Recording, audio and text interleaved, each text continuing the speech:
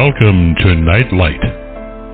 Step away from the mainstream and gather around as we enlighten the world and our realities and travel this cosmic journey we call life.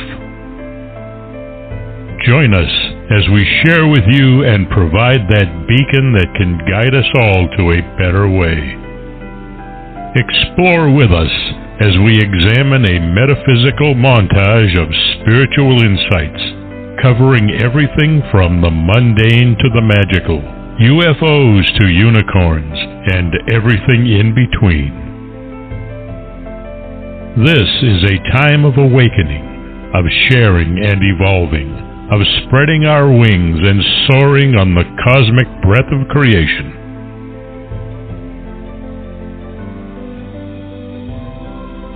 Come and join with other light-minded spirits as we weave our lights together to seek understanding, enlightenment, and with a little luck, some wisdom.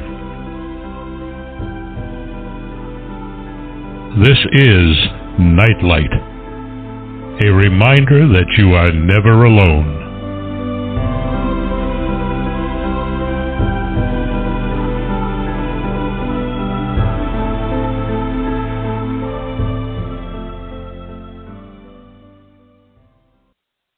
Welcome everyone to another episode of Nightlight.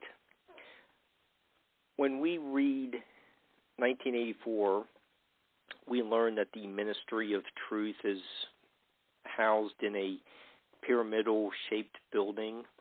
Was Orwell stating that the ancient past set a precedent for his writing of this classic in the 1940s?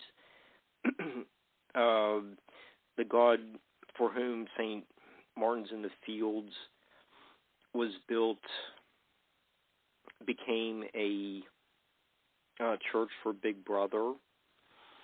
Other than Christianity replacing the Greek and Roman gods, are there other examples of gods replacing earlier gods?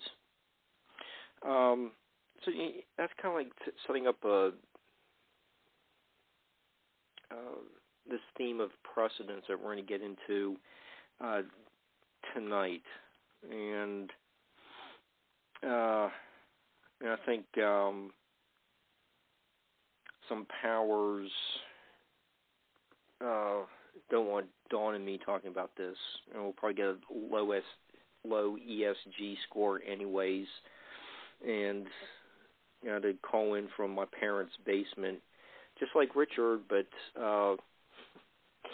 Richard Seared show. But I want to thank Richard for connecting us. So, but anyhow, tonight's show is important because Crimes and Cover-Ups is a terrific book, as well as it's setting the stage for the show we're going to be doing in about mid-April on Washington Irving, and we'll be discussing his working with the Jackson and Tyler administrations and knowing many other presidents and other leading figures of his age.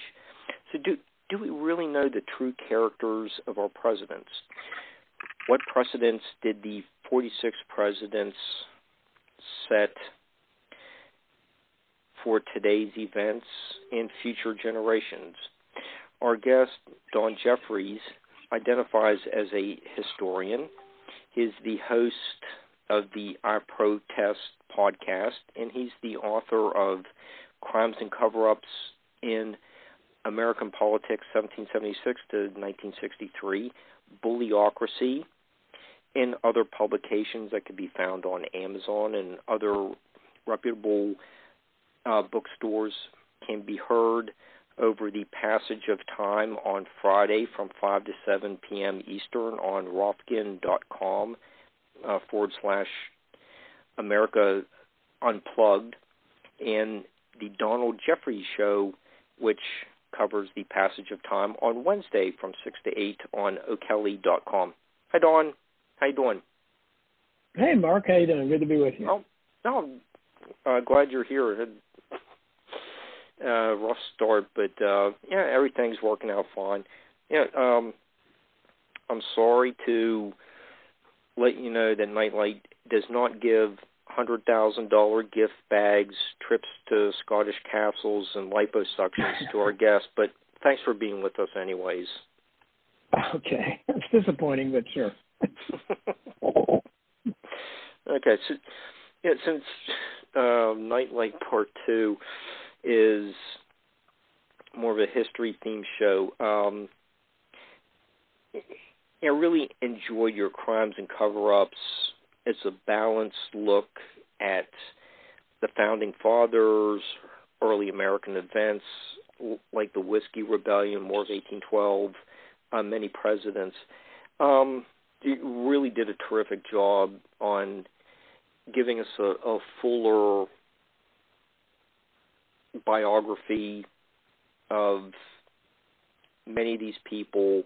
And, we can get into later on why we don't know this information. But let's start off with President Lincoln, considered, the first or second most important president, beloved by, most people. Your research revealed aspects of him that we may not know about. So maybe we can start off with his early career and build up to, obviously, the Civil War. Yeah, well, my take on Lincoln obviously is a lot different than just about everyone else's. And I'm indebted to Thomas D. Lorenzo, who wrote Lincoln Unmasked. He was really the first guy in modern history to show that side of Lincoln, and I was certainly influenced by him, and I quoted him a lot in the book. But Lincoln is. We had this myth of him as kind of being born in a log cabin, and he was, a poor guy, a poor rail splitter, and all that stuff. And I go through all that. I mean, in reality, Lincoln's father was the largest landowner in I don't know if it was the state, but certainly in that part of the country where he was at. So he was hardly poor. And these kind of apocryphal stories about him, and they're people kind of tend to, they don't believe the George Washington stories. I cannot tell a lie. I chopped down a cherry tree, or right, throwing a silver dollar across the Potomac. Most people kind of roll their eyes at that, but they still kind of believe that Lincoln really did, walk various miles, great distances back, when he was working at a store to return, 2 cents change or something like that. And there's a lot of those stories about him, and people just tend to accept that because he's become the secular saint of our civilization. But I talk about his career as a lawyer too, where he was known. My hero Huey Long, who I write a lot about, was famous for saying that he had never taken a case against a poor man. I think it can be fairly said that Abraham Lincoln never took a case defending a poor man. When he was a lawyer, he was basically known as a corporate type of lawyer in those early days, and he mainly represented the big railroads. So this is, contrary to the image that people have of him. And it simply isn't true. Lincoln was simply not. There's nothing in his career to say that he was for the little guy. In fact, he was for the business interest. In that time, the powerful interests were the railroads, and he represented them. So he was hardly, a man of the people coming from nothing and defending the little guy. All that is contrary to reality. So he was already a myth, by the time he got to the White House. And then we can certainly talk about his presidency, but it's fitting that we start here instead of with the founding of the Republic, because presidency represented, a lot of people call it the Second American Revolution. Well, I think that it shattered the first one. And, if you look back to why we became a country, why the founders fought a war for independence, there were 2 primary principles they were fighting for. One was, and the most important one, was the consent of the governed. This was a revolutionary concept that people everywhere have a right to consent to those that govern them. And they should be able to elect their, representatives. And they were very, very clearly, and this would become important later, 90 years later when the southern states wanted to secede, because Jefferson especially, said over and over again that any time the people want to alter or abolish the government, they have the right to do it when it no longer fits their needs. So, and the consent of the government was very important, because clearly in 1860, those southern states no longer consented. So by stopping them from leaving the Union and trying to keep them in force and killing almost 1 million men in the process, Lincoln shattered forever the primary principle behind the American Revolution. That was the consent of the government, because clearly they didn't consent, and he said, you have to stay here no matter what. You don't have the right to go form your own government. You have to stay here with us by force. So that was very important, and certainly after the other primary precept of the Revolution, which really became shattered, along the way, kind of piecemeal, and that is no taxation without representation. I think anybody that looks at our so-called representatives today and thinks that they represent us is very naive. So the two founding principles of the American Revolution are long gone. But the consent of the government was gone when Lee surrendered to Grant at Appomattox in 1865, and hasn't been seen since. So when we pay lip service to that, it's ridiculous, because that war proved one thing. It was that the consent of the government was not a part of the new American government. And the other thing to consider is after that war was over, prior to 1860, if you look back, when people talk about the United States, they talked about it as plural. The United States are, because they were considered sovereign states. After the war, it became singular, and so today we say the United States is, and it's one giant aggregation of states who really are like Alexander Hamilton envisioned. And Hamilton was really kind of Lincoln's ideological predecessor, because he was the first one early on. He was the one who wanted the strong central government, which Lincoln gave us. He built up the bureaucracy. He was the first big government president. He was the first imperial president. And he fulfilled Hamilton's wishes, and Hamilton also wanted the central bank, which, of course, eventually became a concrete reality with the Federal Reserve. But so, unfortunately, the people lost at every turn, and the people especially lost. There was a battle between Jefferson's populism, classical liberalism, which I still am a populist and classical liberal, so I don't have too many peers in today's world. Nobody seems to want to be a civil libertarian anymore. But unfortunately, that side lost out over the course of history to the statist side, the Hamilton side, the Abraham Lincoln side, and later the Woodrow Wilson and FDR, and down to the modern presidents. We'll get into your populism and being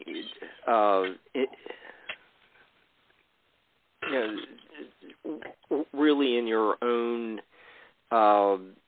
political party as we go through the show. In your book, you also bring up that Lincoln promoted the Corwin Amendment and his work with the Know Nothing Party. A lot of these topics may not really register with a lot of us today, but they were pretty big. The Know Nothing Party was a pretty big movement there in the late 1840s into 1850s. Right. And can you explain a little bit about those, or at least that party, and we can get into the Corwin Amendment as well. But I think you do really a fantastic job of giving those little details, and you can see how they progress over time. So, right. Well, in fact, I appreciate that. Lincoln, by supporting, of course, he would later kind of deny that he did, because the Know Nothing Party looks pretty bad in retrospect now. very bigoted, and very anti-Catholic, especially. The Know Nothings really hated the Catholics, and they were very much associated with the Masons, because the Freemasons were very anti-Catholic as well. Of course, you had the anti-Mason party too, that was a little bit before then, that was led by John Quincy Adams, as former president. So there was a lot of things going on there, and Corbin Amendment, the Lincoln's record on slavery is, again, I examined it, I think, it showed what a pragmatist he was, that he was willing to do anything, basically, and he said himself, once he got into office, he had that famous quote, which people parrot, but they don't think about it, and he said, I will save the Union. That's what I want to do. If I can save the Union by freeing all the slaves or none of the slaves, I'll do it, or some of the slaves. So he was telling you that his main goal was to save the Union, and what he meant by that, that's a nice way of putting it, but he should have said enforce the Union, the involuntary Union, because that's what he was doing. And so the only reason that the South today, that the Confederates aren't seen as the plucky underdog they were, because they were vastly outnumbered, and they put up a really good fight against superior forces and superior weaponry for quite a while. And because they basically were better, they had better generals and strategists. I mean, people like Lincoln, people like Grant and Sherman and Sheridan were just thugs. They had no military strategy at all. They were all fighting a war of attrition. That's why Grant's nickname was the Butcher. And Mary Lincoln, Abraham Lincoln's wife, was one of his biggest critics. And I've got a great quote from her, it'll be in his History 3, where she talked about, his entire strategy was to, go out, and he didn't care how many men he killed, because he just figured, well, we're going to win this because we have a lot more men. And it was a bloodthirsty and very immoral strategy, and that's why George McClellan, who was the only really Union general that was really skilled, he was a great technician, but he got on Lincoln. Lincoln argued with him constantly because McClellan cared about the lives of his men, and he refused to fight. He was the only one who refused to fight a war of attrition. So, of course, he was the only one Lincoln had a problem with. And, of course, the court historians, and as you know, I use that term a lot, court historians, they're the ones like the mainstream media today. The court historians determine the past. They tell us what really happened in the past, much as the mainstream media today, tell us inaccurately and lie constantly about what's happening now, and they interpret events. The court historians interpret things in the past, and they have, of course, they cast, most of the time, they cast the good guys as bad guys and bad guys as good guys. And in this case, they make people, if there is such a thing as a war criminal, William T. Sherman and Philip Sheridan should be at the absolute top of the list, Grant not too far behind them. And we'll talk a little bit about that. But somebody like George McClellan really had some morals, and because he wouldn't sacrifice his men, Lincoln had said he had a case of slows and said, you're not acting. Well, no, I'm not going to act like that. So really it was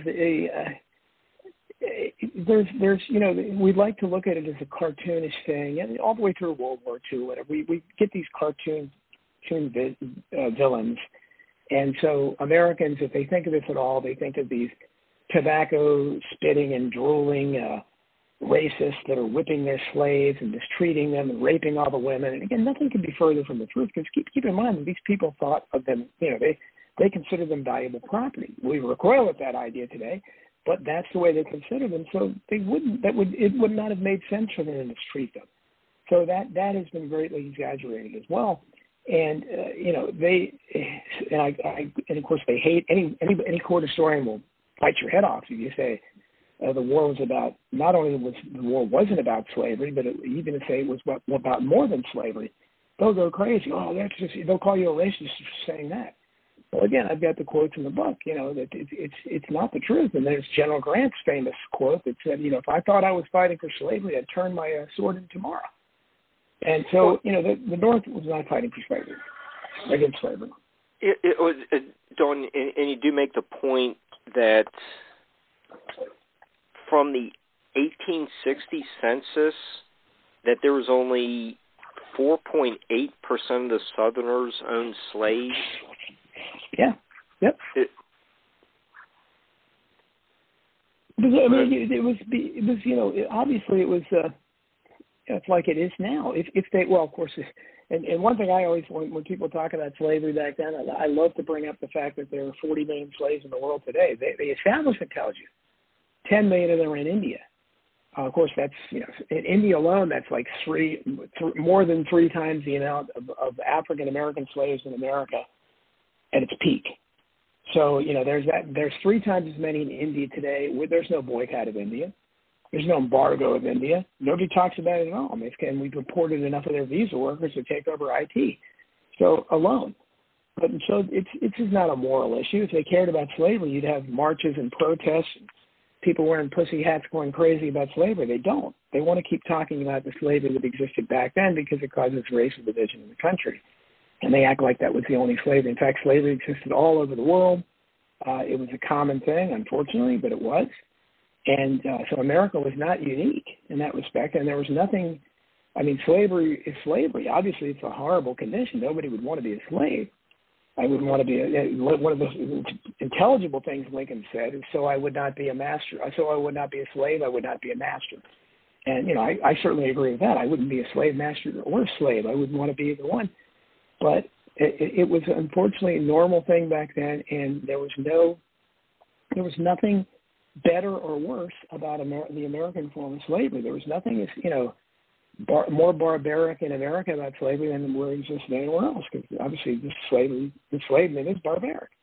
But people just look at it that way, and they want to believe there was something special, and so they can make it an issue for today's politics. And that's another thing the court historians do. They look at they convert all of history into our modern day issues, so that they look back through the prism of the modern day. So they're looking at, especially in our politically correct world, our woke authoritarian madness. So they're looking back, and I would not be surprised if you didn't start seeing some exposés on, they had transgender units in the Civil War. It wouldn't surprise me at all, because this is what they do. They're rewriting the past. You mentioned 1984 in the introduction of the show. Yeah, that's what Winston Smith's job was, and this is what they do. They're constantly rewriting the past, creating unpersons. So Thomas Jefferson he goes from the most enlightened man, certainly in the history of America, I think. He was a real Renaissance man, a man of the Enlightenment, one of the first great modern classical liberals, and he's turned into this vile racist, and instead Sally Hemings, who was one of his slaves, she gets elevated to status where she's the one we should be analyzing. She's the great historical figure. It's a perversion of reality, but it shows why we're in the situation we are today. The past is prologue. So when you get the past wrong, as we do, the court historians, everything they're telling you today, basically, my books show that. My hidden history books show that we've been lied to about everything.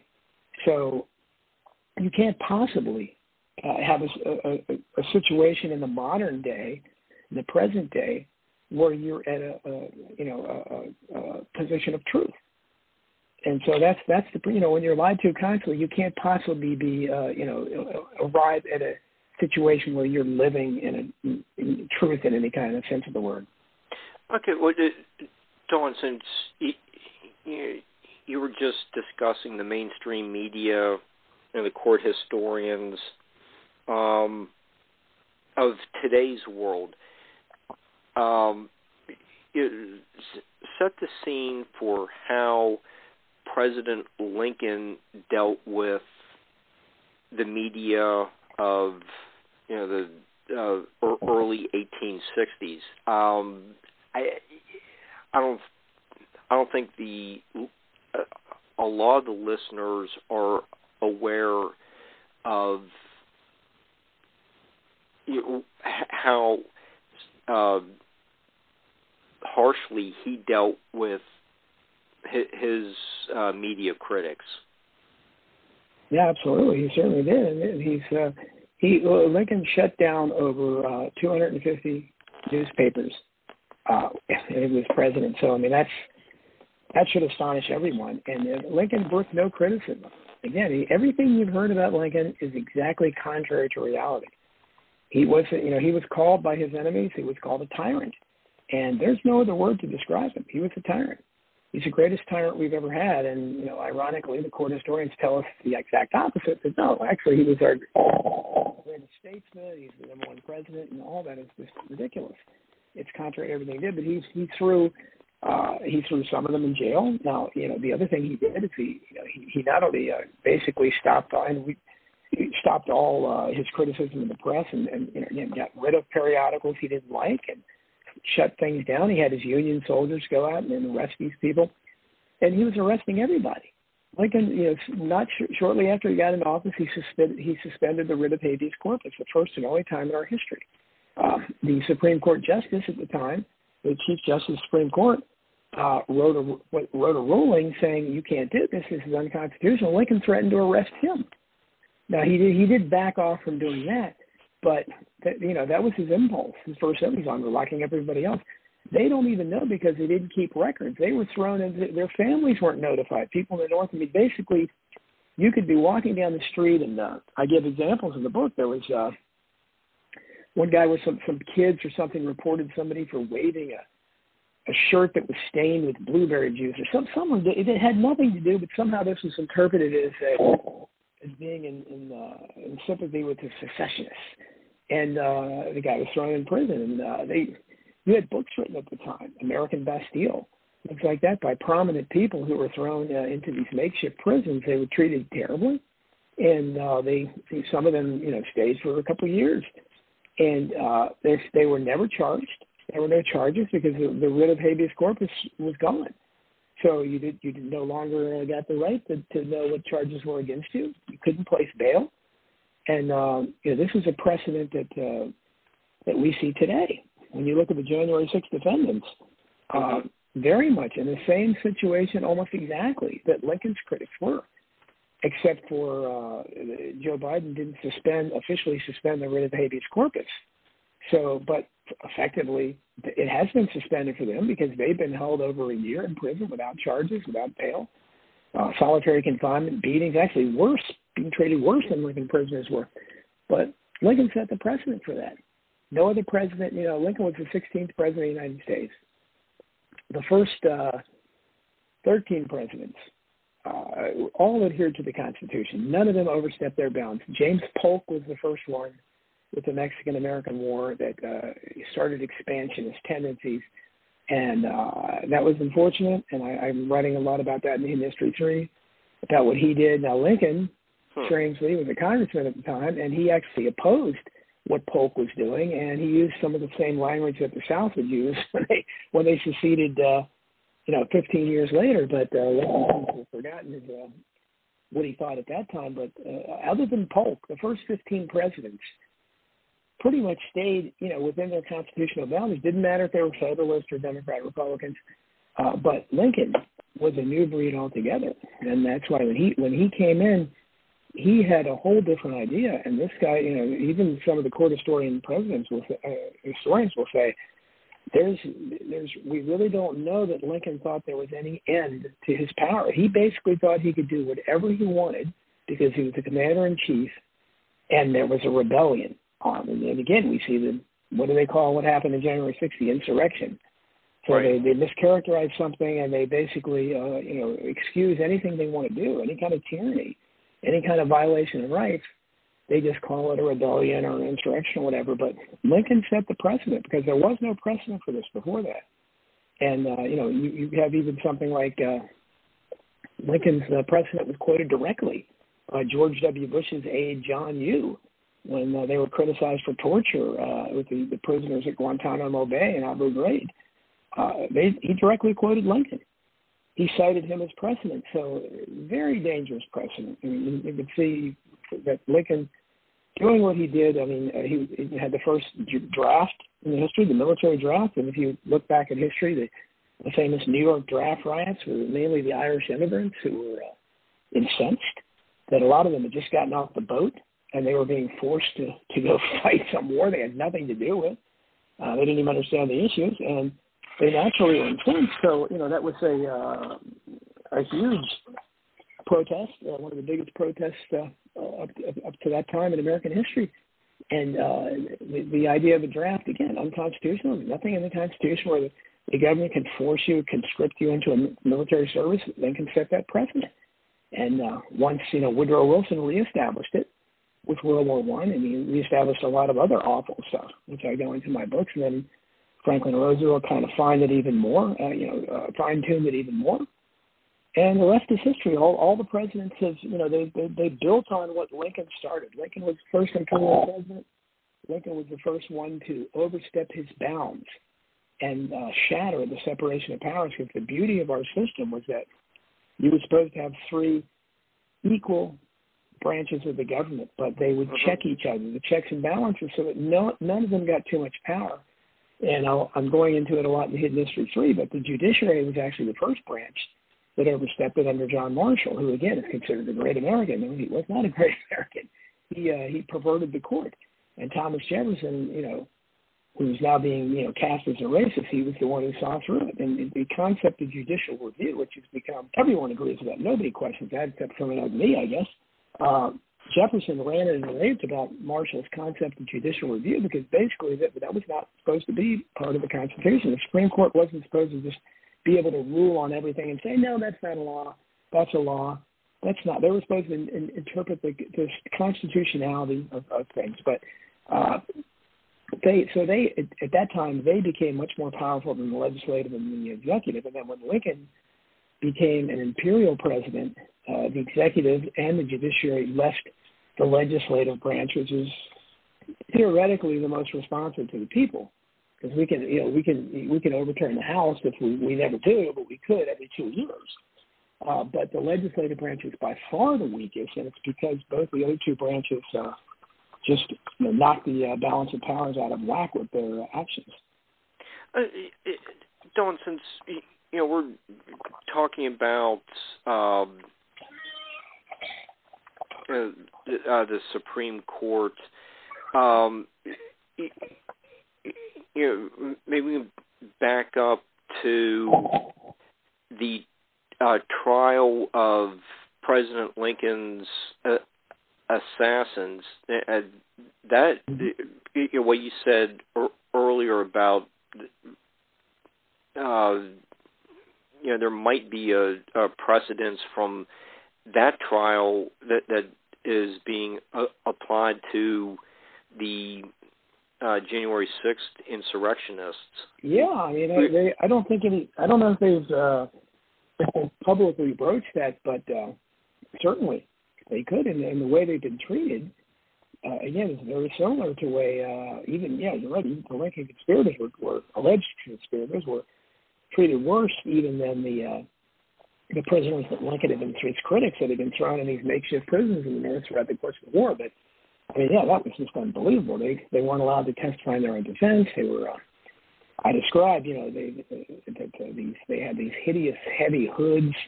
They didn't cut out holes for eyes. They had like a thing where they could breathe, I guess, and eat. They were shackled with irons. And they were treated like something out of the Dark Ages, the Middle Ages.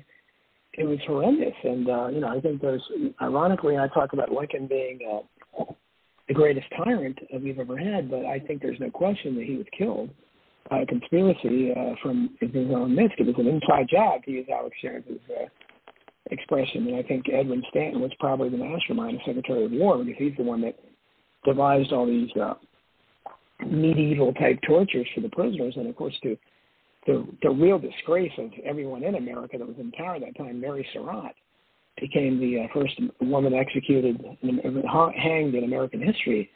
And she had absolutely nothing to do with anything, any real or imagined conspiracy. She ran a rooming house where Booth rented a room. That's the extent of it. I mean, the idea that they hanged that woman, that's a blot on our history, even if nothing else had come out of that time. And I go into great detail in the book about why that was such an injustice.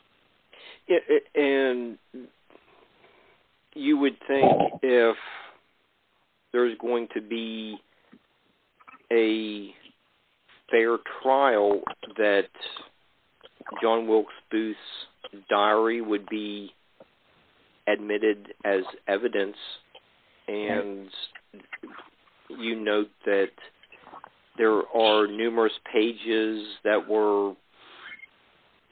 came up missing. Yeah, so, absolutely. Do we know? Do we know what was on the missing pages? Is there an alibi to some other incriminating information? Do we have it? Have they ever shown up? No, and it's again, you can speculate what was on them, but again, it's like all these incidents that I investigate. I mean, this is typical. There's always missing evidence. There's always missing or suppressed evidence or withheld. In this case, yeah, the pages missing are the crucial pages, leading up to the assassination. And Booth himself said he left that cryptic message on the record saying, "I have," and he wrote in his diary that was retrieved after the assassination, where he said something like, "I have half a mind to return to Washington, D.C. and clear my name, which I feel I can do." And of course, that's a strange thing for somebody to say who was supposedly identified by everybody in the theater who knew him. How could he clear his name? I mean, the only way he could possibly have done that, I don't know that he could have cleared his name, but he could have made it clear who he acted for. I mean, he could have said, Stanton and the rest of the Lincoln administration put me up to this, which I think that's probably what he would have said, because I think that's, again, I don't know. That's, I think that's where the evidence reasonably leads us to, 100 years later, say the sentiment of the JFK assassination. We don't know exactly who orchestrated it, but I think we can easily say that it was powerful forces within the government. I think the same thing can be said about Lincoln. Amazing.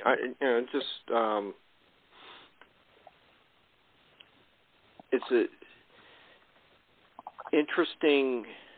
What you do is an interesting way to show how history repeats itself, or get to the phrase "more things change, the more they stay the same." Right. Mm-hmm. You just kind of wonder about these.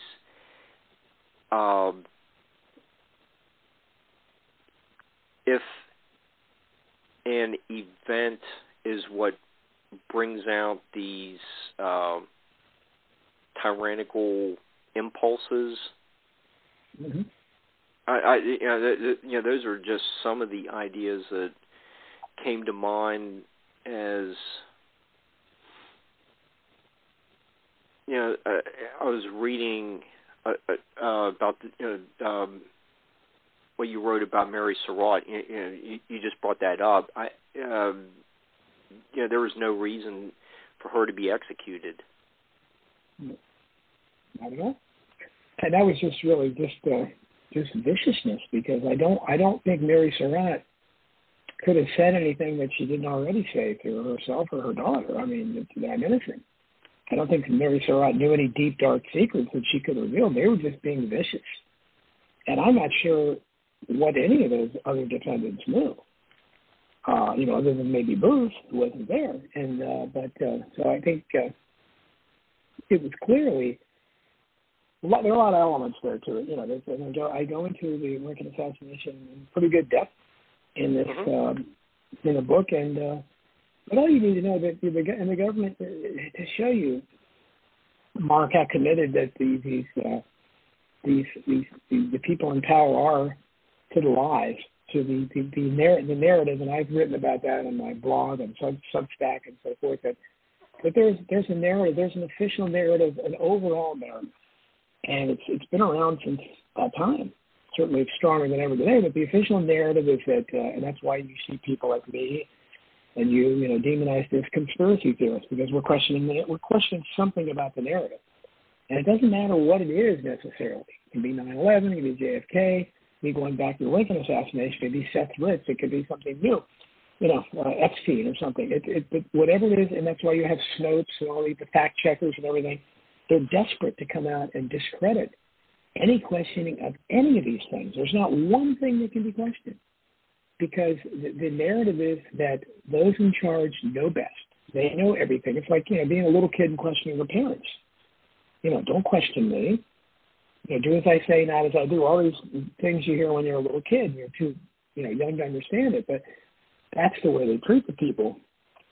And it goes back to even, they're so committed to the lies and to the narrative and to the smearing they've done of people, since that time. There were critics of the Lincoln assassination that said there was more to it than Booth, and they wrote books.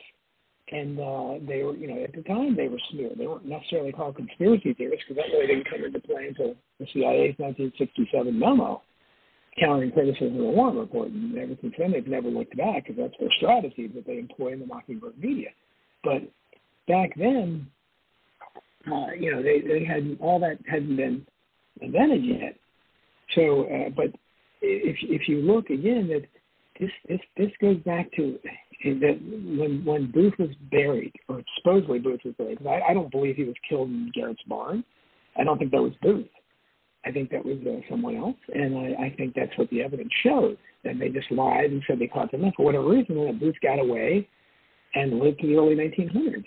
And somebody else wrote a book about that, Finus L. Bates, who, by the way, is a direct ancestor of Kathy Bates, who's a pretty big-time actress now. As a matter of fact. Oh, yeah, from Misery. Yeah, curious tidbit. And Waterboy. Yeah, right, exactly. Her great-grandfather, or whatever he was one of the first conspiracy theorists in the Lincoln assassination. So it's kind of a curious tidbit.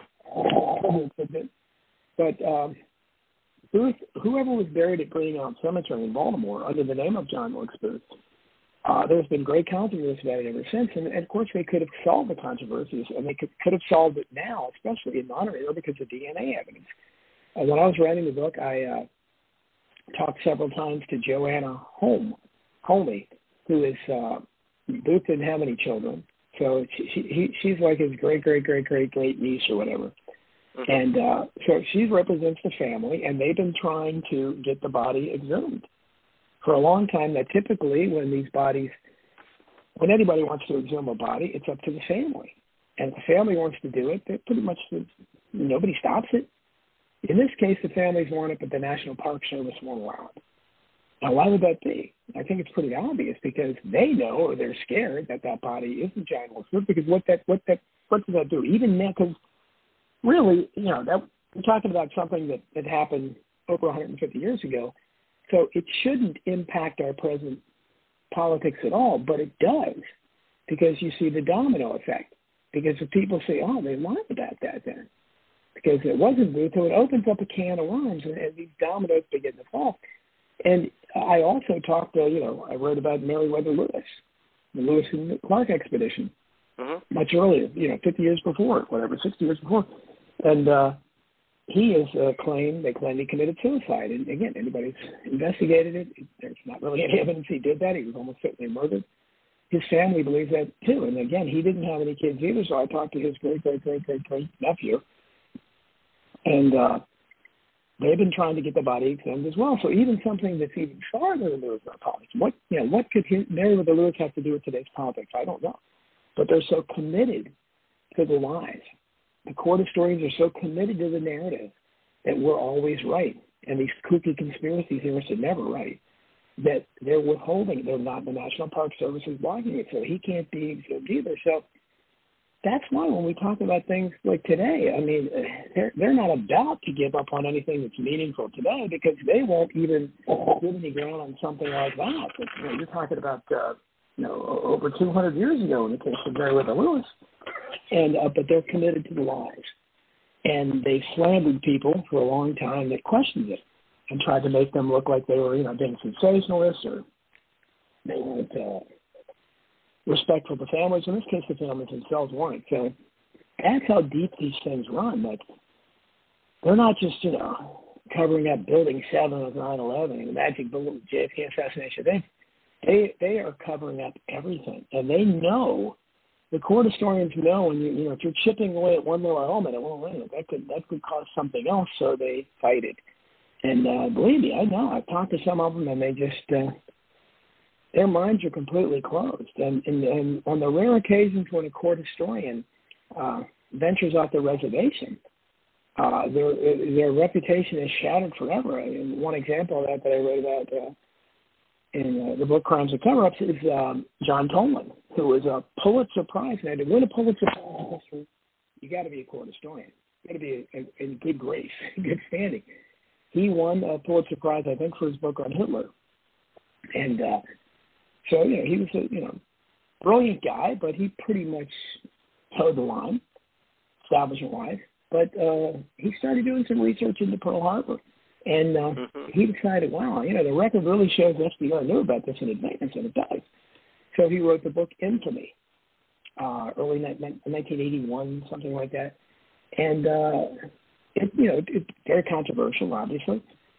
He was called a Nazi, which makes no sense at all. He wasn't even talking about the Nazis, but he was called a Nazi. And he was drummed out of the historical community. He ended his remaining years are very sad because the only people that would give him a chance to speak were the revisionist historians who were tied into Holocaust denial and that's where he had to go to get any kind of an audience or forum. And he went from Pulitzer Prize to that, and all because he demonstrated very clearly. The evidence showed that Pearl Harbor was not a sneak attack. That FDR might as well have been flying one of the planes himself. But that's where, so I can understand why more court historians don't, go off the reservation, because it's obviously a much better gig, to get tenure at whatever college you're with and get the great respect of the media and make a nice salary. And so, who wants to be, called a Nazi and then like he was? So it's, I can understand them, but still, I think you have to seek the truth, especially if you're supposedly writing about history. Okay, since you just brought up the book Infamy, let's be fair and balanced and look at President Franklin Roosevelt about 70 years later. You're saying that he was very much aware of the surprise attack on Pearl Harbor.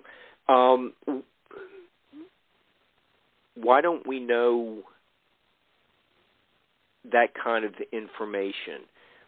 Why isn't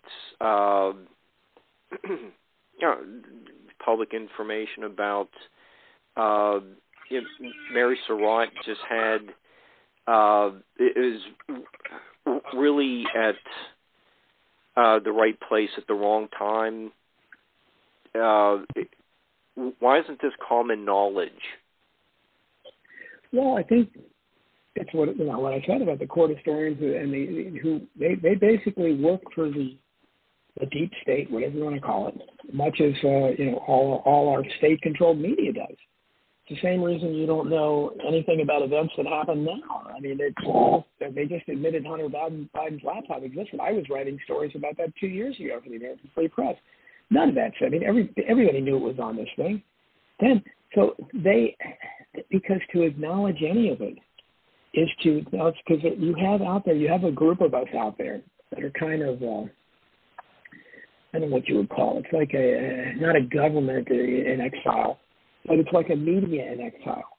People like us, because we're doing actual reporting.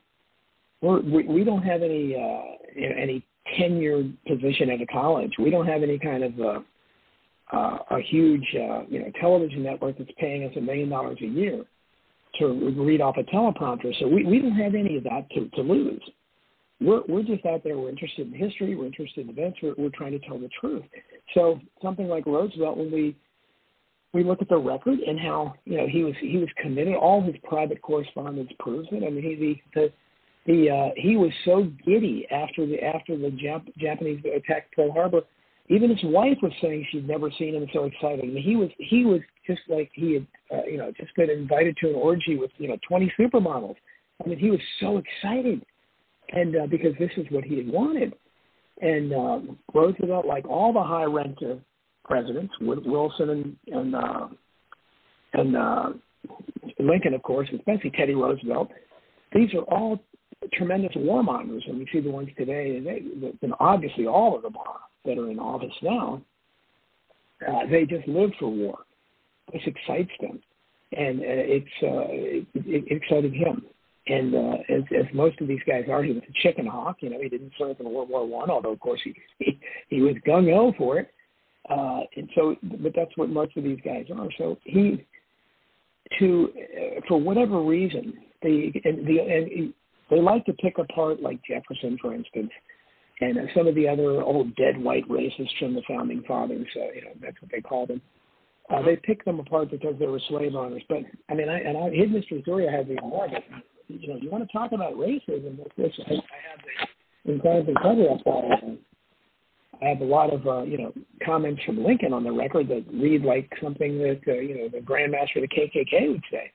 And in Roosevelt's case, he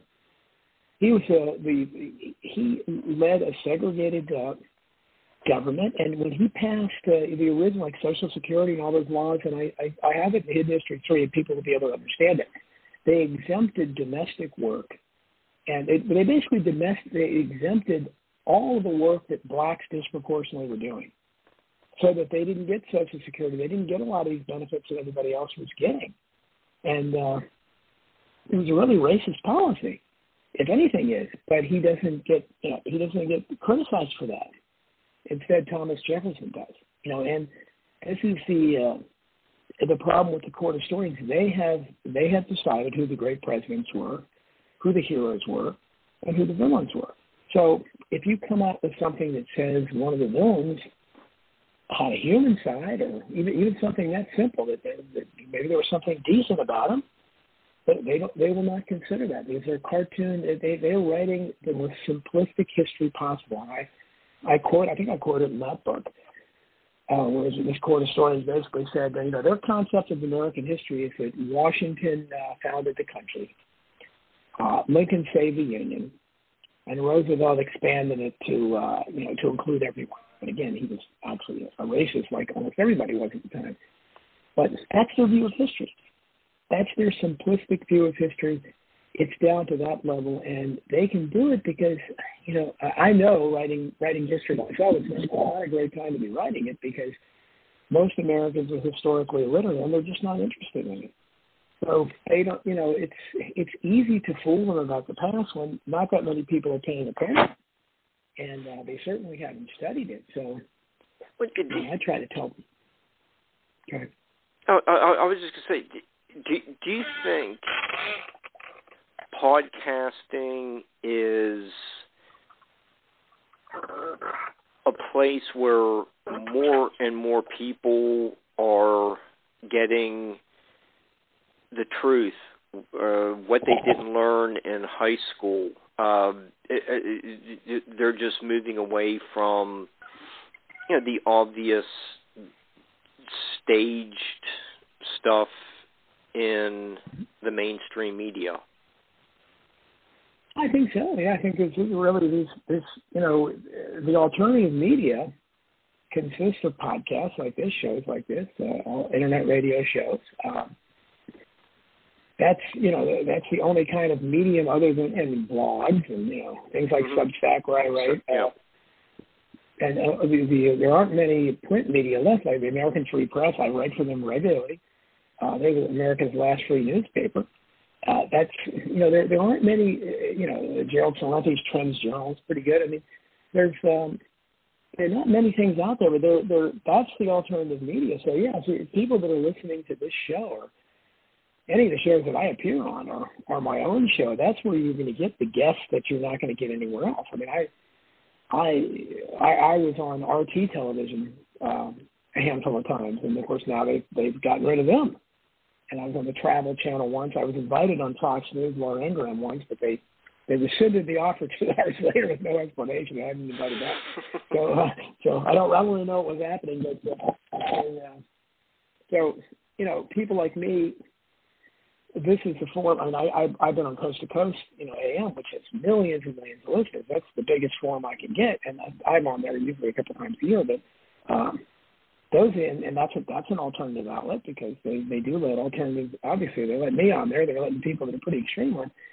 But that's it. So people that are listening to these shows, this is where you're going to have to go to get the information, because otherwise you're limited to basically Tucker Carlson, who does a pretty good job most of the time on most issues. But that's about it for the mainstream media and television. And most people get their news from television. And there is, other than like the American Free Press and subscription-only things, you're not going to have much. There's no alternative information, newspapers, or anything anymore. They just all talk the party line. Don, you were talking about the academics, court historians, or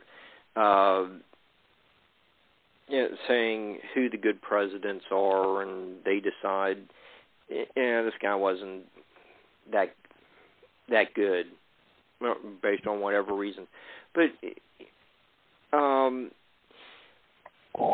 you do mention a couple presidents that most people don't know a whole lot about. Is John Quincy Adams and Millard Fillmore.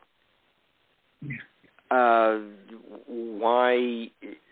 are they these obscure presidents? Is because they weren't.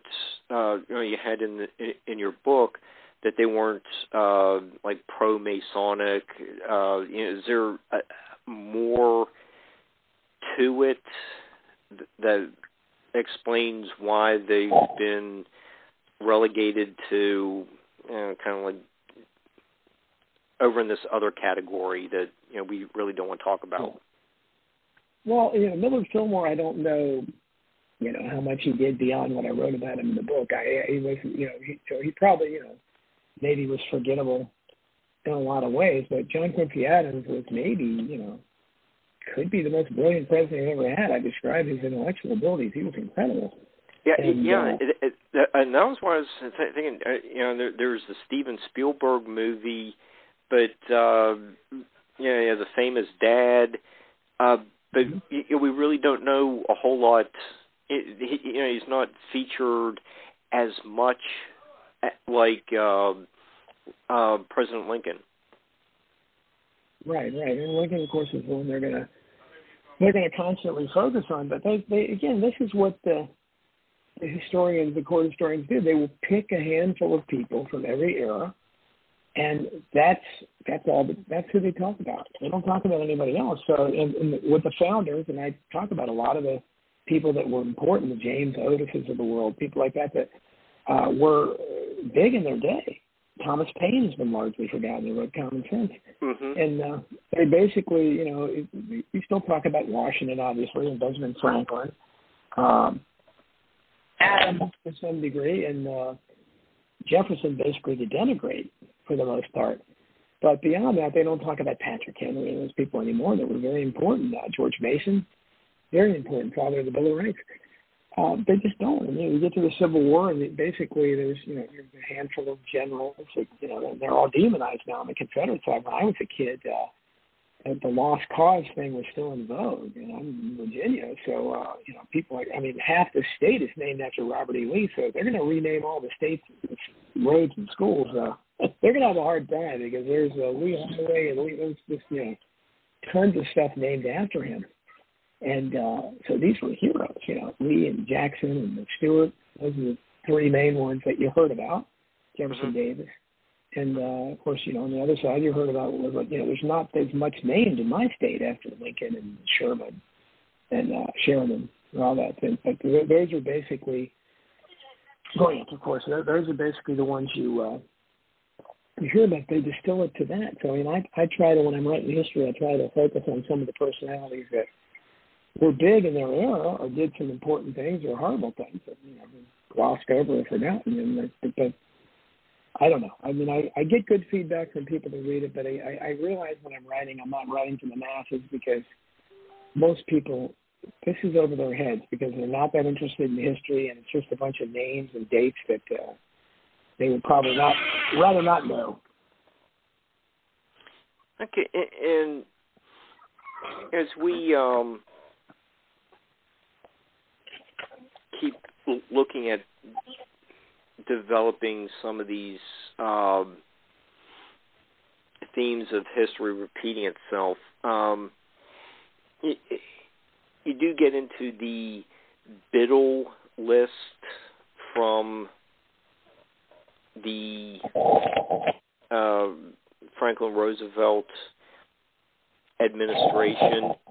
That was an enemies list was also brought up during the Nixon administration as well. Can you give us a little background on these, how these lists were compiled and who was on them? A little history about Mr. Biddle. Well, I mean, Francis Biddle was the Attorney General at the time under Roosevelt, but that was again, this builds upon the precedent that Lincoln started, because Lincoln didn't really need an enemies list. He just threw all his perceived enemies in jail. So I mean, that was basically, got rid of their newspapers if they were his enemies. Wilson, built on that. He threw his, the World War I protesters in prison. He revived the Alien Sedition Acts, which were under John Adams and Thomas Jefferson, roundly criticized. He revived them. And then FDR, again, took the enemies thing to the extent. He had the Biddle's list, which is, Biddle's list is, you look at Nixon, most people, maybe not now, because again, people don't know history at all, but back when I was young, that was a big thing, Nixon's enemies list. And he had like Jane Fonda and some actors and stuff on it. I think it was 20-some people on it. It was nothing. Biddle's list was much bigger, much more important. And of course, then you come to Barack Obama. Barack Obama had a kill list. And nobody talked about it. And nobody cared. They still talked about enemies, Nixon's enemies list. It's like, what? I mean, Nixon's list was nothing compared to them. But again, all of these things were possible because, Lincoln set the precedent and because they won the war. His side won the war. If the North had lost, it's been a whole different story. The thing I mentioned many times in that book, and I talk about all the time, is that, we always need to remember history is written by the victors. So keep in mind that, the people that are writing this history about the Civil War or anything else, the people that are there to write it are working for and were hired by the people that won. So, we need to remember that.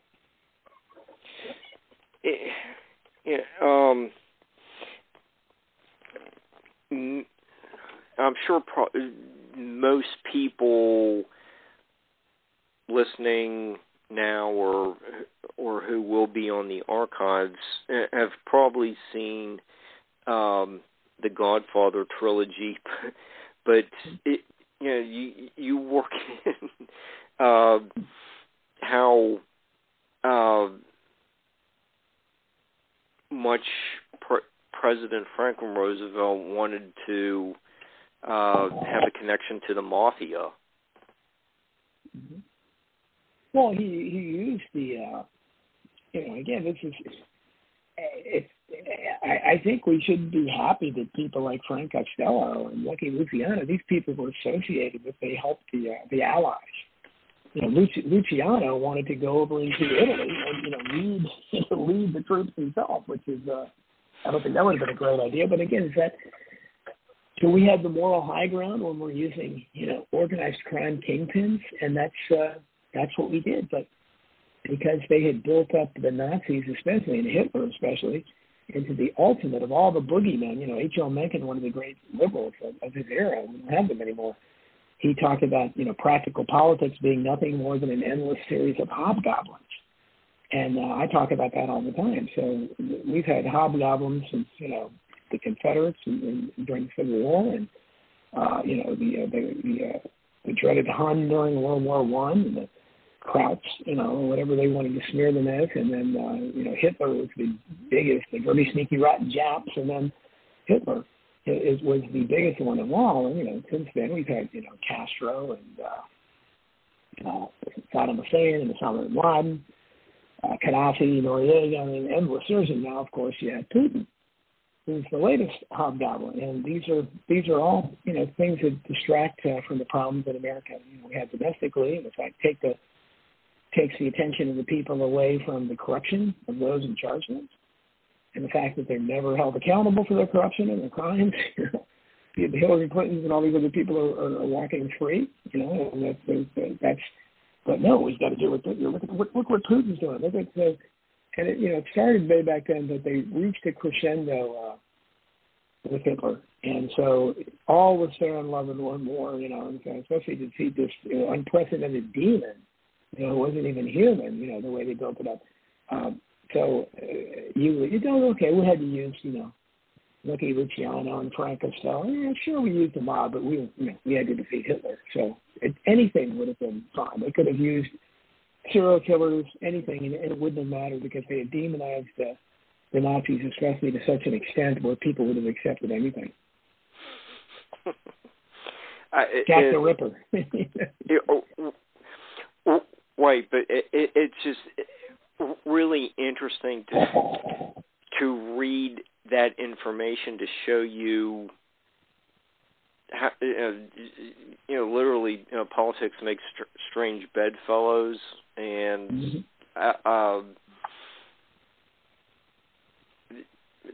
there it is. It's maybe kind of hinted at in The Godfather, but it's all the same time period. There's you have it that theme developed more in part 2 with the government and the mafia working in unison, or is attempted to be pulled off, but there it is. That all that was not the just fanciful writings of Francis Ford Coppola and Mario Puzo. There it is. So right there, part of American history. I think that's one of the delightful aspects of your book is learning most of these things that you aren't going to get in high school. Right. Yeah, you're not going to get exactly. You're not going to get whatever history they teach in high school is so. And even back when I was in high school, it was never enough for me. Even though I really didn't understand how much they were lying to us, I just loved history. So I wanted to hear more about the Founding Fathers, but they weren't feeding us enough back then. Now I'm sure the only thing they teach is how they were racist, and they probably talk about Sally Hemings a lot, and that's it. They don't talk about them. They can't really, that's the thing about it. If you read the Declaration of Independence, reads like a subversive document now, and certainly the Bill of Rights. And the vast majority, we know our leaders, and I've written a lot about this, and they all swear to uphold the Constitution. They don't remotely believe it. They don't support. They certainly don't support the Bill of Rights. Everything they do, they show they don't believe in free speech. So, they can't really talk to him. I've commented in that book as well, how I'm a big Hollywood guy. My latest book's about showbiz. But, I'm amazed when I go back and look at the history of Hollywood that even during its most patriotic period, there's never been a biopic about George Washington, or Thomas Jefferson, or Benjamin Franklin, ever. Patrick Henry, Thomas Jefferson, they've never made a picture. Hollywood stayed away from that subject because they knew that even back then, you're talking about the World War I, World War II area, the era of authoritarianism was already creeping in. So, and it didn't fit in with the history of a rebellion, of people trying to throw off the yoke of oppression and being against tyranny and the consent of the governed. All that was contradicted by what was going on in World War I and World War II, and the presidents we had and the politicians we had. So they can, certainly today, something like, when the the right wingers started the Tea Party movement a while back. That was denigrated, but basically because of the name. Because the Tea Party, brought back memories of, oh wow, this is the angry colonists, they're almost certainly racist, throwing tea into the thing. So they don't want any reminder of that time period because it contradicts everything we see about the world today. I mean, today it's about compliance. Obey orders, put your mask on, get your vaccine, wave your Ukrainian, I stand with Ukraine. That's what it is obey the orders. It's nothing, there's nothing about, liberty and say, leave me alone. And I don't agree with that. I mean, that's foreign concept in today's America. And so they have to stay away from the founding fathers, the era of our birth, as much as they possibly can, because they don't want the people getting any ideas. Okay. Well, since you're saying the founding fathers are so scary, they're a threat to the global reset efforts, and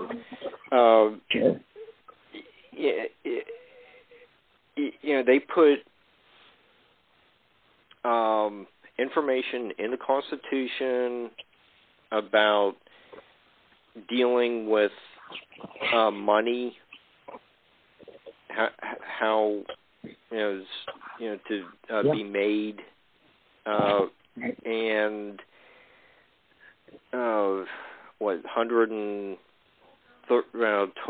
20, 30 years after the adoption of the Constitution, and starting with the Bill of Rights, we get the creation of the Fed. You argue it's a totally unconstitutional private industry. I'm one of the people you mentioned in your book that doesn't have a really good understanding of it. That's me. Other than I've learned a little bit about it from the X-Files, but the X-Files is some pretty accurate history. So,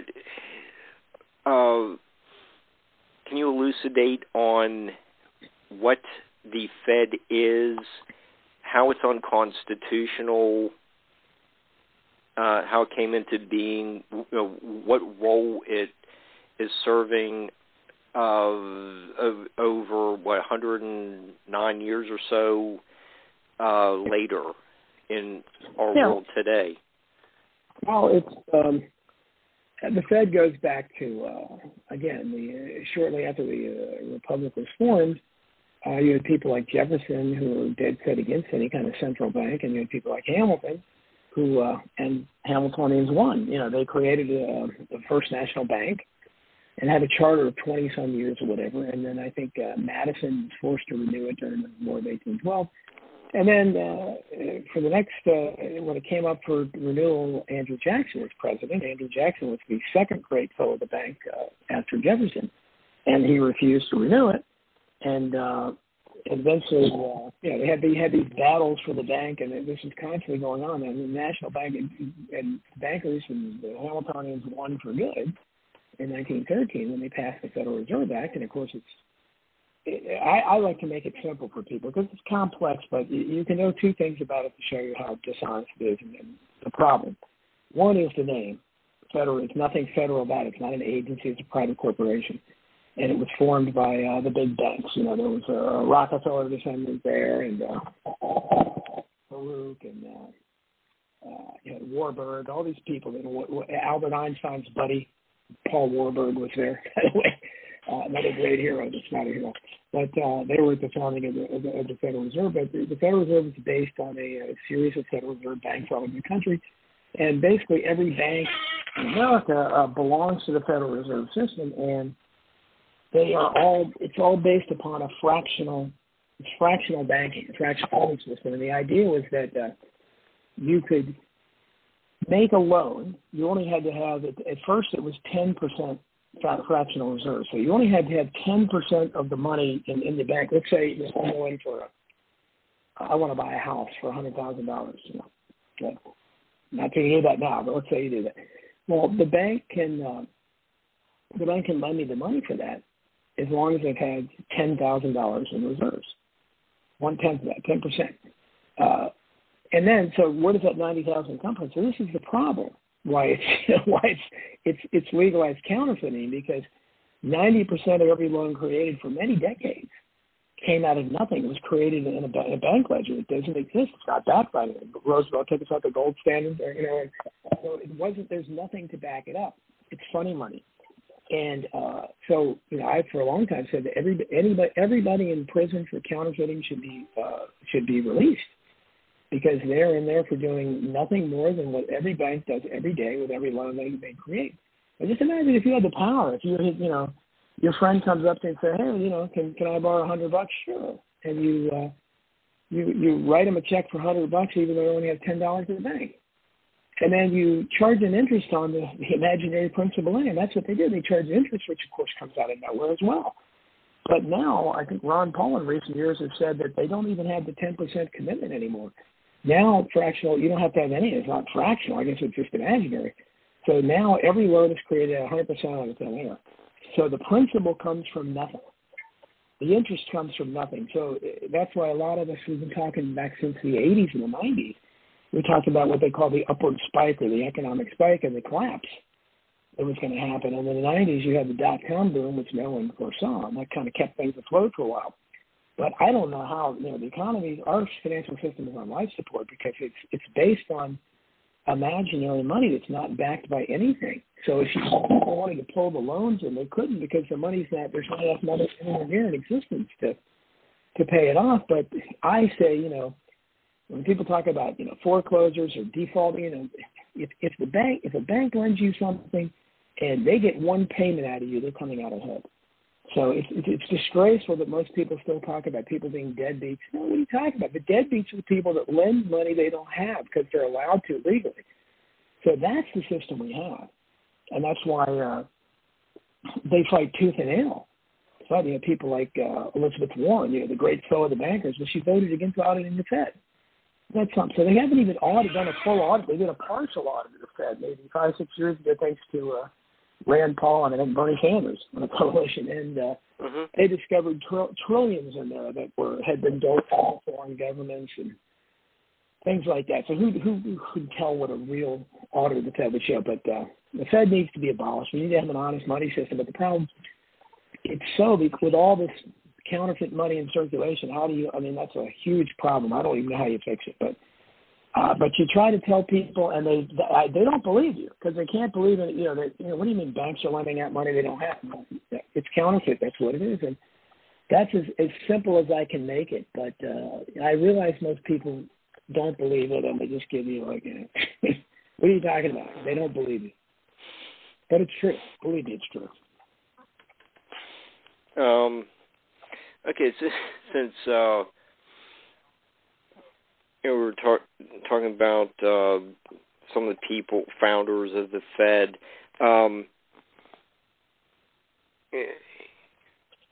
some of your parts of your crimes and cover-ups is about some of the people behind the events, and you go into that with the War of 1812. So put that into perspective for us as, you know, we move from the Revolutionary War to you know, the early stages of the Republic. Well, you know, and we mentioned earlier the French Oven, and again, it's the conspiracy theory. That's what I'm saying. It's hard to document these things.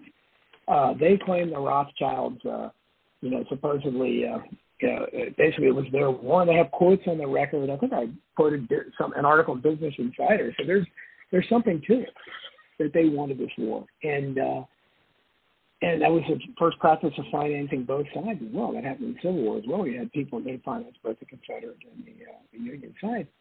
But the War of 1812 was important to America. It's really the only time in our history, because I don't count Pearl Harbor, because I don't think that was a sneak attack. I think that was contrived. It was a false flag. But American shores were, now that's one war I would have supported, the War of 1812, because it was a war of defense. The British did invade and attack us, so you have to fight a war of defense. So that was really the last just war in my mind that America has ever fought. And it became, burn the White House. I mean, you have to protect the homeland, really protect it, not the fake stuff we're talking about now. But and really, I'm not sure even what the issues were then. Again, it's like most of the wars. Were the British just bitter because they lost? Last time, I don't know. Maybe they thought they could go and finally beat back the little plucky colonists. I'm not sure, but it was really, it kind of again laid exposed the end, because the people that were against it before it were kind of all over the place. Where some you would expect to be for it, and some you'd expect against it, but again, I think that the National Bank was tied to that as well, because Madison basically was a protege of Jefferson, and he was pretty much pressured into having to to do it to finance the war. So people can say, well, did the Rothschilds or whoever get behind it just so they could have the National Bank?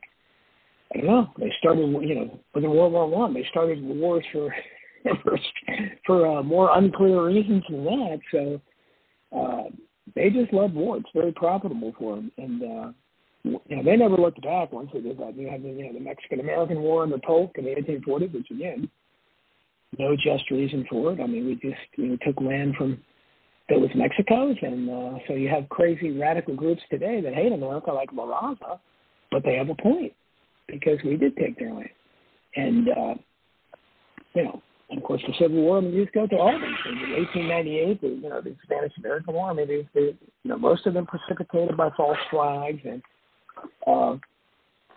it's just been an ugly history. I think someone has tabulated that America has been at war 90% of the time since they were founded as a nation.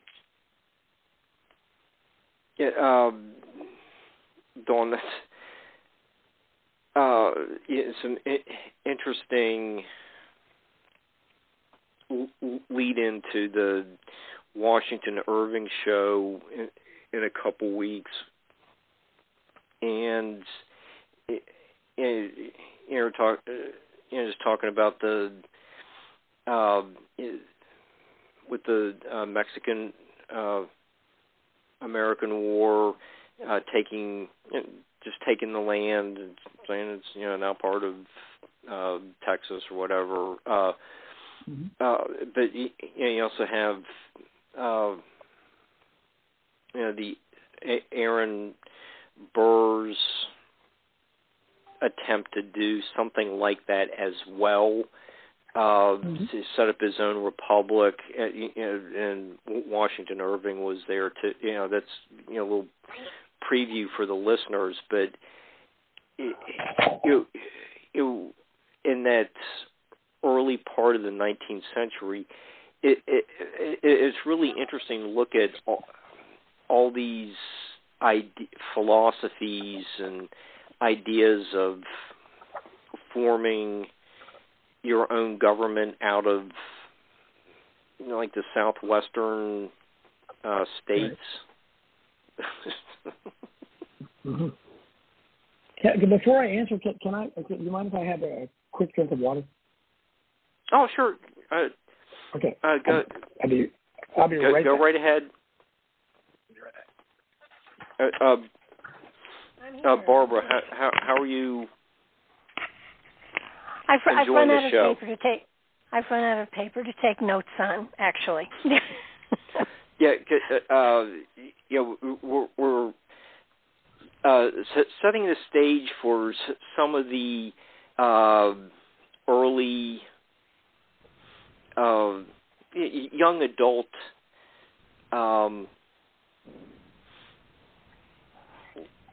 information from Washington Irving's life that's going to come up. I think Dawn's just doing such a great example of all the important. What I'm fascinated, what I've been fascinated with is the presidents that we can name, but we don't know much about, and then suddenly he's giving us information on some of them. And of course, I knew about Sally Hemings, but a lot of the other ones I haven't. So it's going to send me back to the textbooks to find out a little bit more about the presidents that I thought I knew but didn't. Yeah, no, and that's where Dawn excels as a history writer, and I think he does a great job. And sorry about that. I'm back. Okay, that's great. We're just giving you kudos. Okay. Sorry, I missed it. But it'll probably be fact checked. So I don't know that will be deleted or not. But I think what you've been discussing, does take us is going to be a really good foundation for the Washington Irving show and him growing up during this time, and these presidents working with under Presidents Jackson and Tyler, and the War of 1812. So some of these events that you've been discussing are going in such a lively manner are going to make for a terrific show with Brian in a couple weeks. So I'm just very appreciative of all that you've been revealing to the listeners tonight. Pleasure. Okay.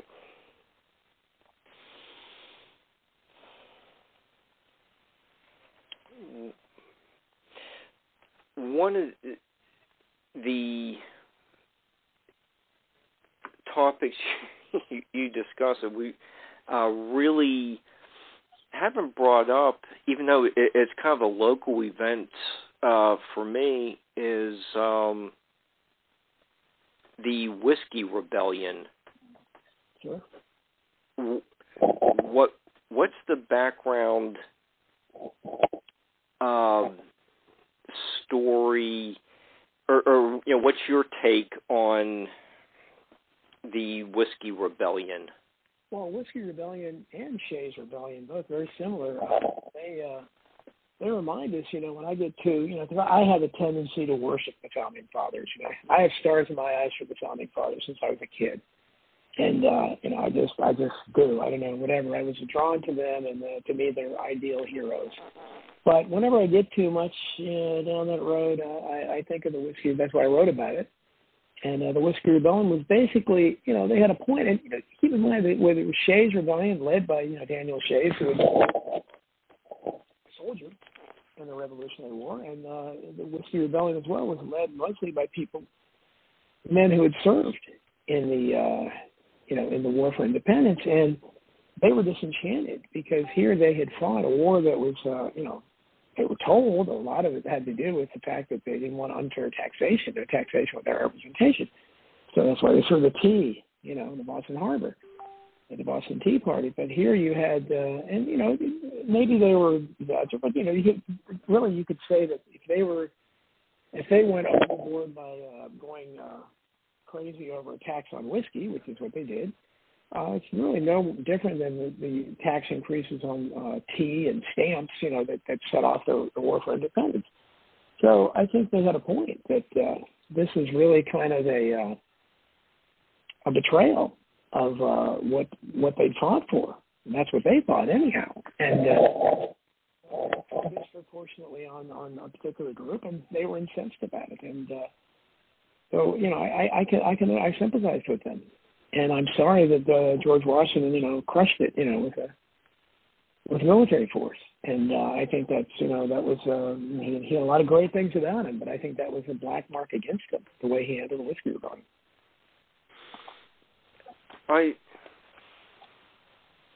enjoy your libertarian, civil libertarian philosophy. How does your family and friends react to your unwillingness to go along with the program?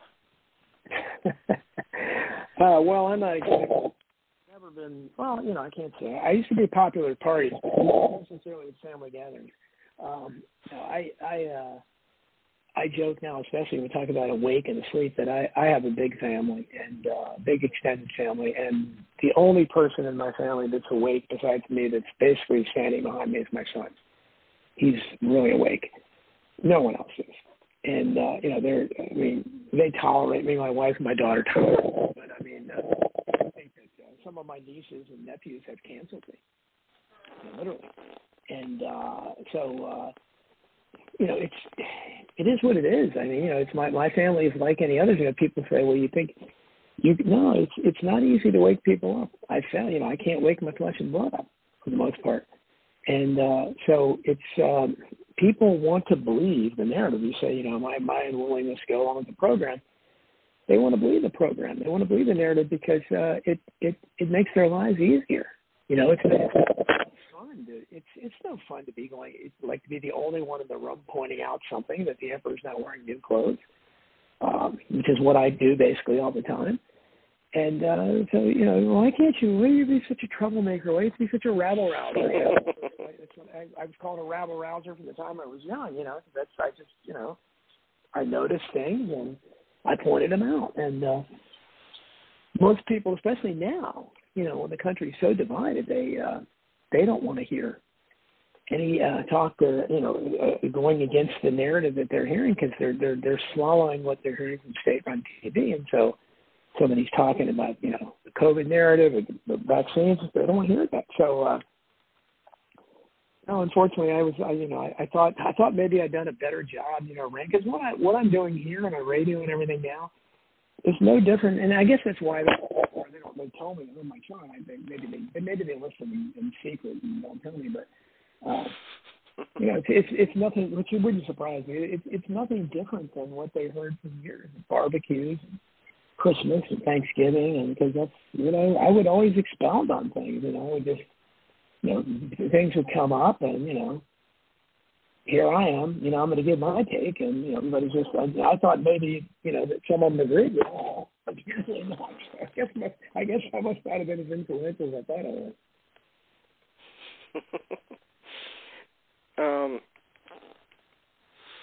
Yes.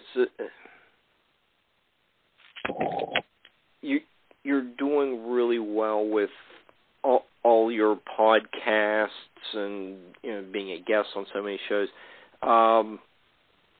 You're working on the Hidden History book. What else do you have going on? Well, I write, you know, people, they can find I write regularly for Substack now. I found out a way to make a little bit of money doing it. So if you go to Substack.com, I actually go to DonaldJeffries.media. That's where my Substack writings are, and I've gotten good feedback. I have a lot of subscribers. There's a pay option now, so some people have become paid subscribers, so I get a little money from that. But Substack's a great free speech forum. I mean, Glenn Greenwald is probably the biggest name over there. But, you know, obviously I'm honored to be in his presence. He's one of the few voices on the left that's sane and still a civil libertarian. Not many of us left. But people can find me there. I write to the American Free Press regularly. I usually have 3 stories in every issue, and it comes out every other week.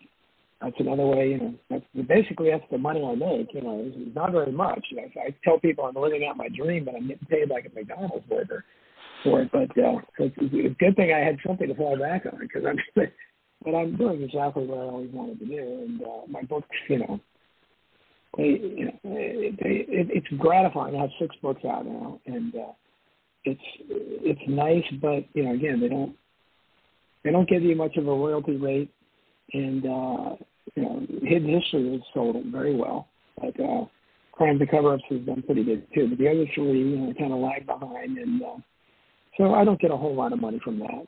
And so, I need people to support me any way they can, and they're starting to do that in Substack. So, and also I have DonaldJeffries.news with my blog. I've been writing that. If people are really interested, they can go over there. I've been writing that for many years. So the archives there they might give you entertainment for a few days or something if you go there and read all the things I've written about. Because I've written about, and I also have bonus chapters from I think 3 of my books. I have bonus chapters over there that weren't included in the published version, so you can read those over there. So there's lots of places to find me out there if you do search. So what got you interested in being on this a historian, looking at digging deeper into history than what the general information that we're given while we're in school? What was the impetus to? Well, as I said, I always loved history as a kid, and I especially loved the American Revolution, American history. Well, I loved English too because I was always writing. So basically, I was asleep in school outside of English and history, American history. I didn't care that much about world history. The American history I loved. So I was, it's just something about it thrilled me. I used to love to go to the Smithsonian. I live in the D.C. suburbs, so I used to love going and looking at George Washington's tomb and went to Mount Vernon, things like that. I loved that stuff from the time I was young. And then, the Kennedy, JFK was killed when I was 7, and that was one of the most had a huge impact on me. Significant event. Our family crushed, the Catholic family, and everybody crying and watching nonstop TV, and it just had something, a spark was lit in me, and of course it was, that's when I started down these rabbit holes. I mean, when I was into history as a kid, I was just enjoying it for the sake of history, but it wasn't until I started researching the JFK assassination as a teenager that I realized, there's more to it than this, and I realized what a big lie that was, and that's been an obsession for me ever since, and it led me to open other doors and down other rabbit holes. So, from there it was Martin Luther King and Robert F. Kennedy, and then the scandals that I wrote about in the first Hidden History. I documented. That was basically the first Hidden History is basically a timeline of my life as far as politically, because it starts with the JFK assassination and it ran up through the Obama years, and that's when it was published. But so it covers everything in there: 9/11, Waco, Oklahoma City. All that stuff that, so people can, that's been by far my most popular book. And, it's just something I've never, and then when I wrote Crimes and Cover-Up, the book we're talking about now, that was kind of a prequel. It should have been called Hidden History too, but for some reason the publisher didn't like that name. So it's basically the prequel to that. So it's from the founding of the Republic up until, right before the JFK assassination. So, but I have, They tell you when you're a writer you should write about what you love, what interests you, and I do. I don't think I can write about stuff that doesn't interest me. So everything I write about, my book on Chauvin, about bullying in school, bully accuracy, all that, these are subjects that interest me. So it's a labor of love. Okay. And another, we have about 20 minutes left. We can probably just touch on bullyocracy. and there's a tie-in with the tyrants, authoritarian figures that we looked at. Several examples from your crimes and cover-ups. That same type of mentality is basically encouraged in our schools today.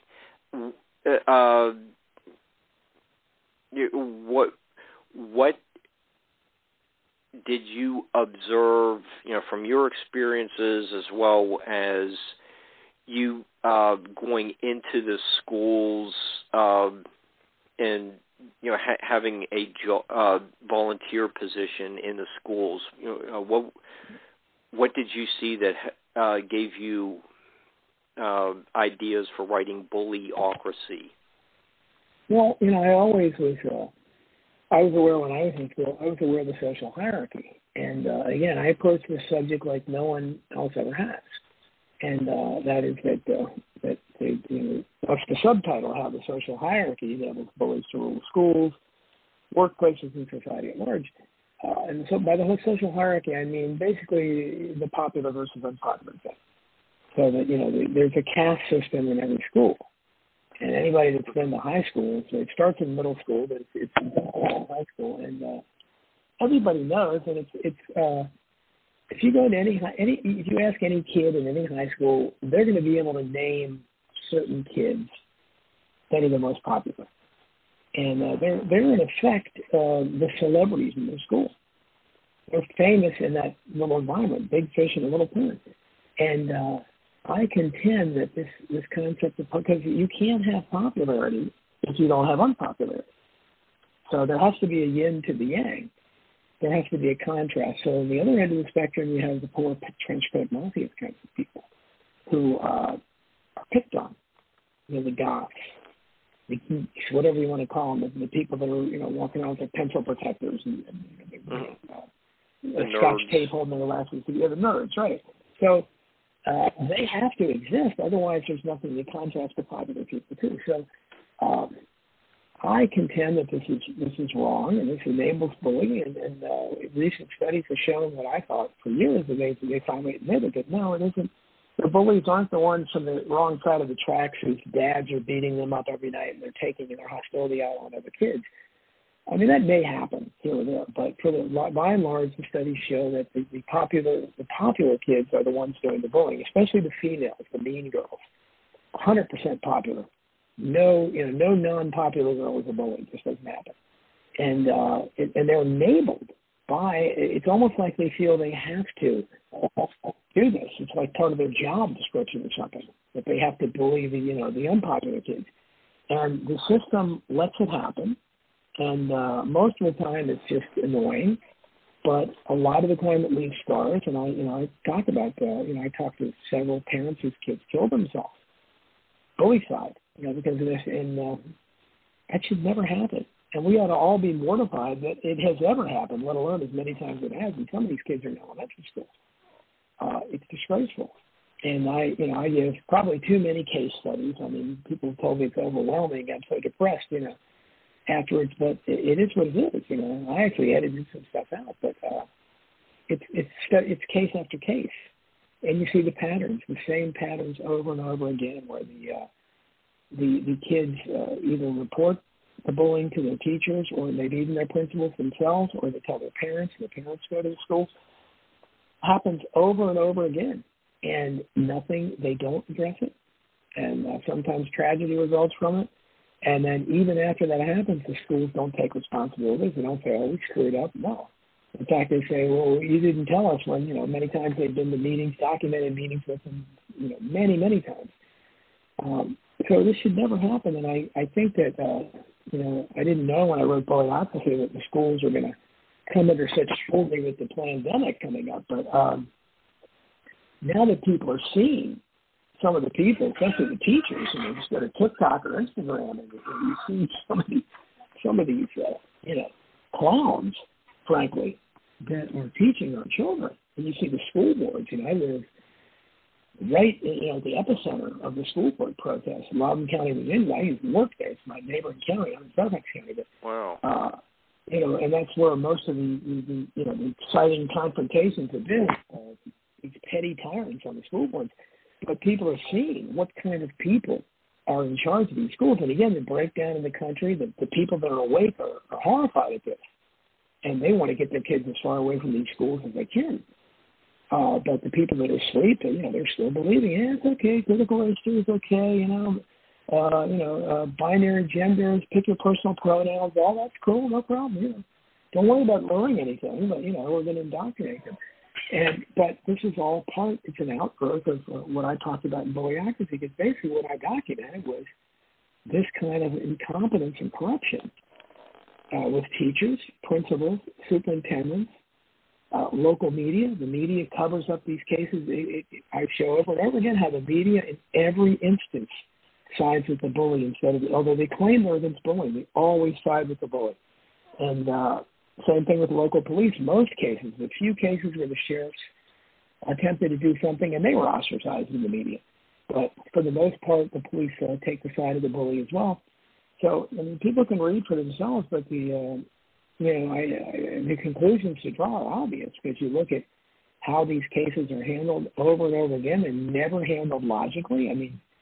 These schools should be there to, the adults that are in charge there have always been there. They should be there to protect the most vulnerable. If some bigger or more aggressive kids are doing, harming, especially physically, but even psychologically, other kids, the adults in the room are supposed to recognize that and stop it. And the adults in the room never do.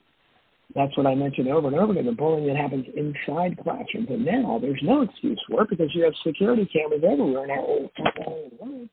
So, but it doesn't help stop bullying, because even though the cameras are everywhere, somehow the school authorities can't verify whether it happened, even though it's all filmed.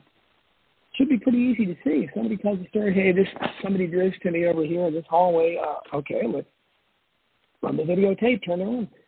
But they never do. Half the time they won't even look at the tape, because, again, they're protecting, and they're not admitting it, but that's what they're doing. They're protecting the social hierarchy. It may not even be consciously, and I have a section in the book that explains why this is, and that is I go into the background. I list a bunch of celebrities and successful people, Fortune 500 people, politicians, actors, Janis Joplin, Phil Spector, Lady Gaga. Yeah, they were bullied. Yeah, there were lots of people that were bullied in school, but I list the people later, the celebrities that were big men and big women on campus. These were all people that were big athletes, prom queen, homecoming queen, and you'd be astonished at how, Rosie O'Donnell was a homecoming queen. Woody Allen was a great high school athlete, played basketball and baseball. It's amazing how many of these actors that you wouldn't even suspect. So basically, my contention is, you have people like Joe Biden was a big football star in high school. Donald Trump was a baseball star. There's so many of these. So they were all jocks in high school themselves. They were part of that popular crowd. So when and certainly almost all these guys who lived their fraternity life, because after they get out of high school, they go to college, and they join fraternities and sororities, and they refine the bullying and they become pagan. But it's the same kind of mentality. And these are the people that then go on to success in life, and they are the ones who become the CEOs and the local representatives and things like that. And so basically, was it Bowling for Soup? They had that song "High School Never Ends." There's a lot of truth in that. That it's basically the way our society is set up. It's still a hierarchy where basically instead of popularity, you have success. And basically, the most popular kids in school are basically successful. That's what they're about as successful as you can be in high school. So they go on, and all the statistics show another cherished myth is that the guy who was picked on, the nerd that was picked on, and stuffed in his locker by the high school quarterback. Well, he'll go on to be that quarterback's boss. The quarterback will be he'll flame out. He'll peak in high school. And now, unfortunately, all the statistics show that the more popular you are in high school, the more successful you tend to be in life. Longer life expectancy, better health, more children, every possible positive attribute. And I hate to be the bearer of bad news like that, but that's unfortunately what the stats show. So that's why we really need to examine the social hierarchy. But nobody wants to do it. And I found, talking to the so-called anti-bullying experts, I talked to them, communicated with them. Every one of them sides with the bullies. Every single one. They don't see anything I'm saying. I don't think it's the hierarchy. So you don't want to solve a problem because you're not going to. You start a foundation to have. I mean, some of them say we're going to have the most popular high school players working to stop bullying. No, the most popular high school players are the bullies. Understand? This is a joke, but that's the way they approach it. And so it's like everything else in our society. The wrong people are in charge. And they're not proposing solutions that are going to help the vast majority of people. So whatever they're proposing here, it's not going to stop, but it's not going to help the people. Because for the most part, kids in high school, they're like I was. They just didn't want to be there. Boring. You're struggling to stay awake in class. But for people, a small group at the top, it's a dream. It's like going to heaven every day. I mean, it's fantastic. It's utopian. You're at an age when your hormones are racing and your peers, the opinion of your peers means everything to you, and you're worshipped by your peers. Your teachers worship you. They treat you differently because you're popular. It's a great experience for them. But then for another small group at the bottom, it's absolute hell. And we ought to. That should not be the case, but you can't make it not a hell for them without making it not a heaven for the people at the top. You have to pull the plug on the emphasis on sports. Stop having this tradition of all the football players wear their jerseys to class every Friday. And the cheerleaders wear their outfits. You stop doing that. All that does is build up their egos and make them even more arrogant. But again, I know I'm just tilting it with virtually no one agrees with me on this, I don't think. Well, you do bring up the point that America really emphasizes football and basketball, and the cheerleaders at all the games. China doesn't have high school school sports. They're right. Really emphasizing academics. How is that the Chinese system working for them? Well, I think you can look. I mean, it's not an idea. I mean, there's a totalitarian system, but they're certainly much better off academically than we are, because that's if there is anything such as a popular kid in school, it should be the kids that are doing the best at academics, because that's why they're there. Mm-hmm. As I point out, the class valedictorian is never popular unless they also happen to be as far as in sports, or maybe a cheerleader or a homecoming queen. They're very pretty if they're a girl. Yeah, then they can be popular. But they're never popular because they're a good student. It's never been cool to get good grades. In fact, it's usually uncool a lot of times. At least was when I was in school. And so that's something twisted about that, because you're there for the purpose of getting an education, but those that are doing best at supposed to be doing in their school, they're not popular. They're the people that are popular are the tough guys and the hot girls. And the people that are, cheering and the people that are playing primarily, football and basketball. Those are baseball doesn't seem to do it as much in high school, but those are the two sports that rule schools. And that should not be the case, but I go over the budgets of these schools and how much they'll spend on new stadiums and new gymnasiums. And they certainly aren't going to spend that kind of money on new computers for the kids. They want their sports, and it brings in revenue because you can sell tickets. But, it's a reflection of our society at large. And we see that in college athletics and the alumni and how much money they put in college sports and so forth. And the building of all the new stadiums. I'm used to being, going against the grain, but I know on this that I've had people agree with me, that especially ones that were bullied, because I've heard about people that, say, hey, thanks, finally somebody told that, so I could relate to something because they went through torture in high school. And, in some cases people, you're talking about middle-aged or even elderly people that can't let go of what they experienced. It was so bad for them that they weren't able to lead a normal life. They couldn't get married. Some of them, probably are virgins. They couldn't, date the opposite sex. They had no confidence, no self-confidence. They couldn't hold a job. They didn't make that much money. And that's shameful because some stupid kid or kids, when they're in school, decided they wanted to belittle and and ridicule or maybe beat up somebody, and nobody holds them accountable. And so I'm sure they're still doing it. It's still there. And it's I don't know, maybe the bullyocracy will get in the hands of some honest school superintendent or something. They'll recommend it for required reading, but I kind of doubt it.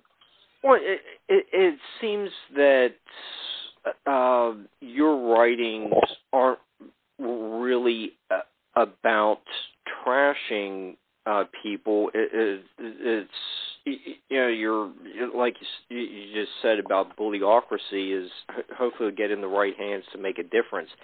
And I think that's one of the impressions I got about your works is you are trying, just looking at the available information and how to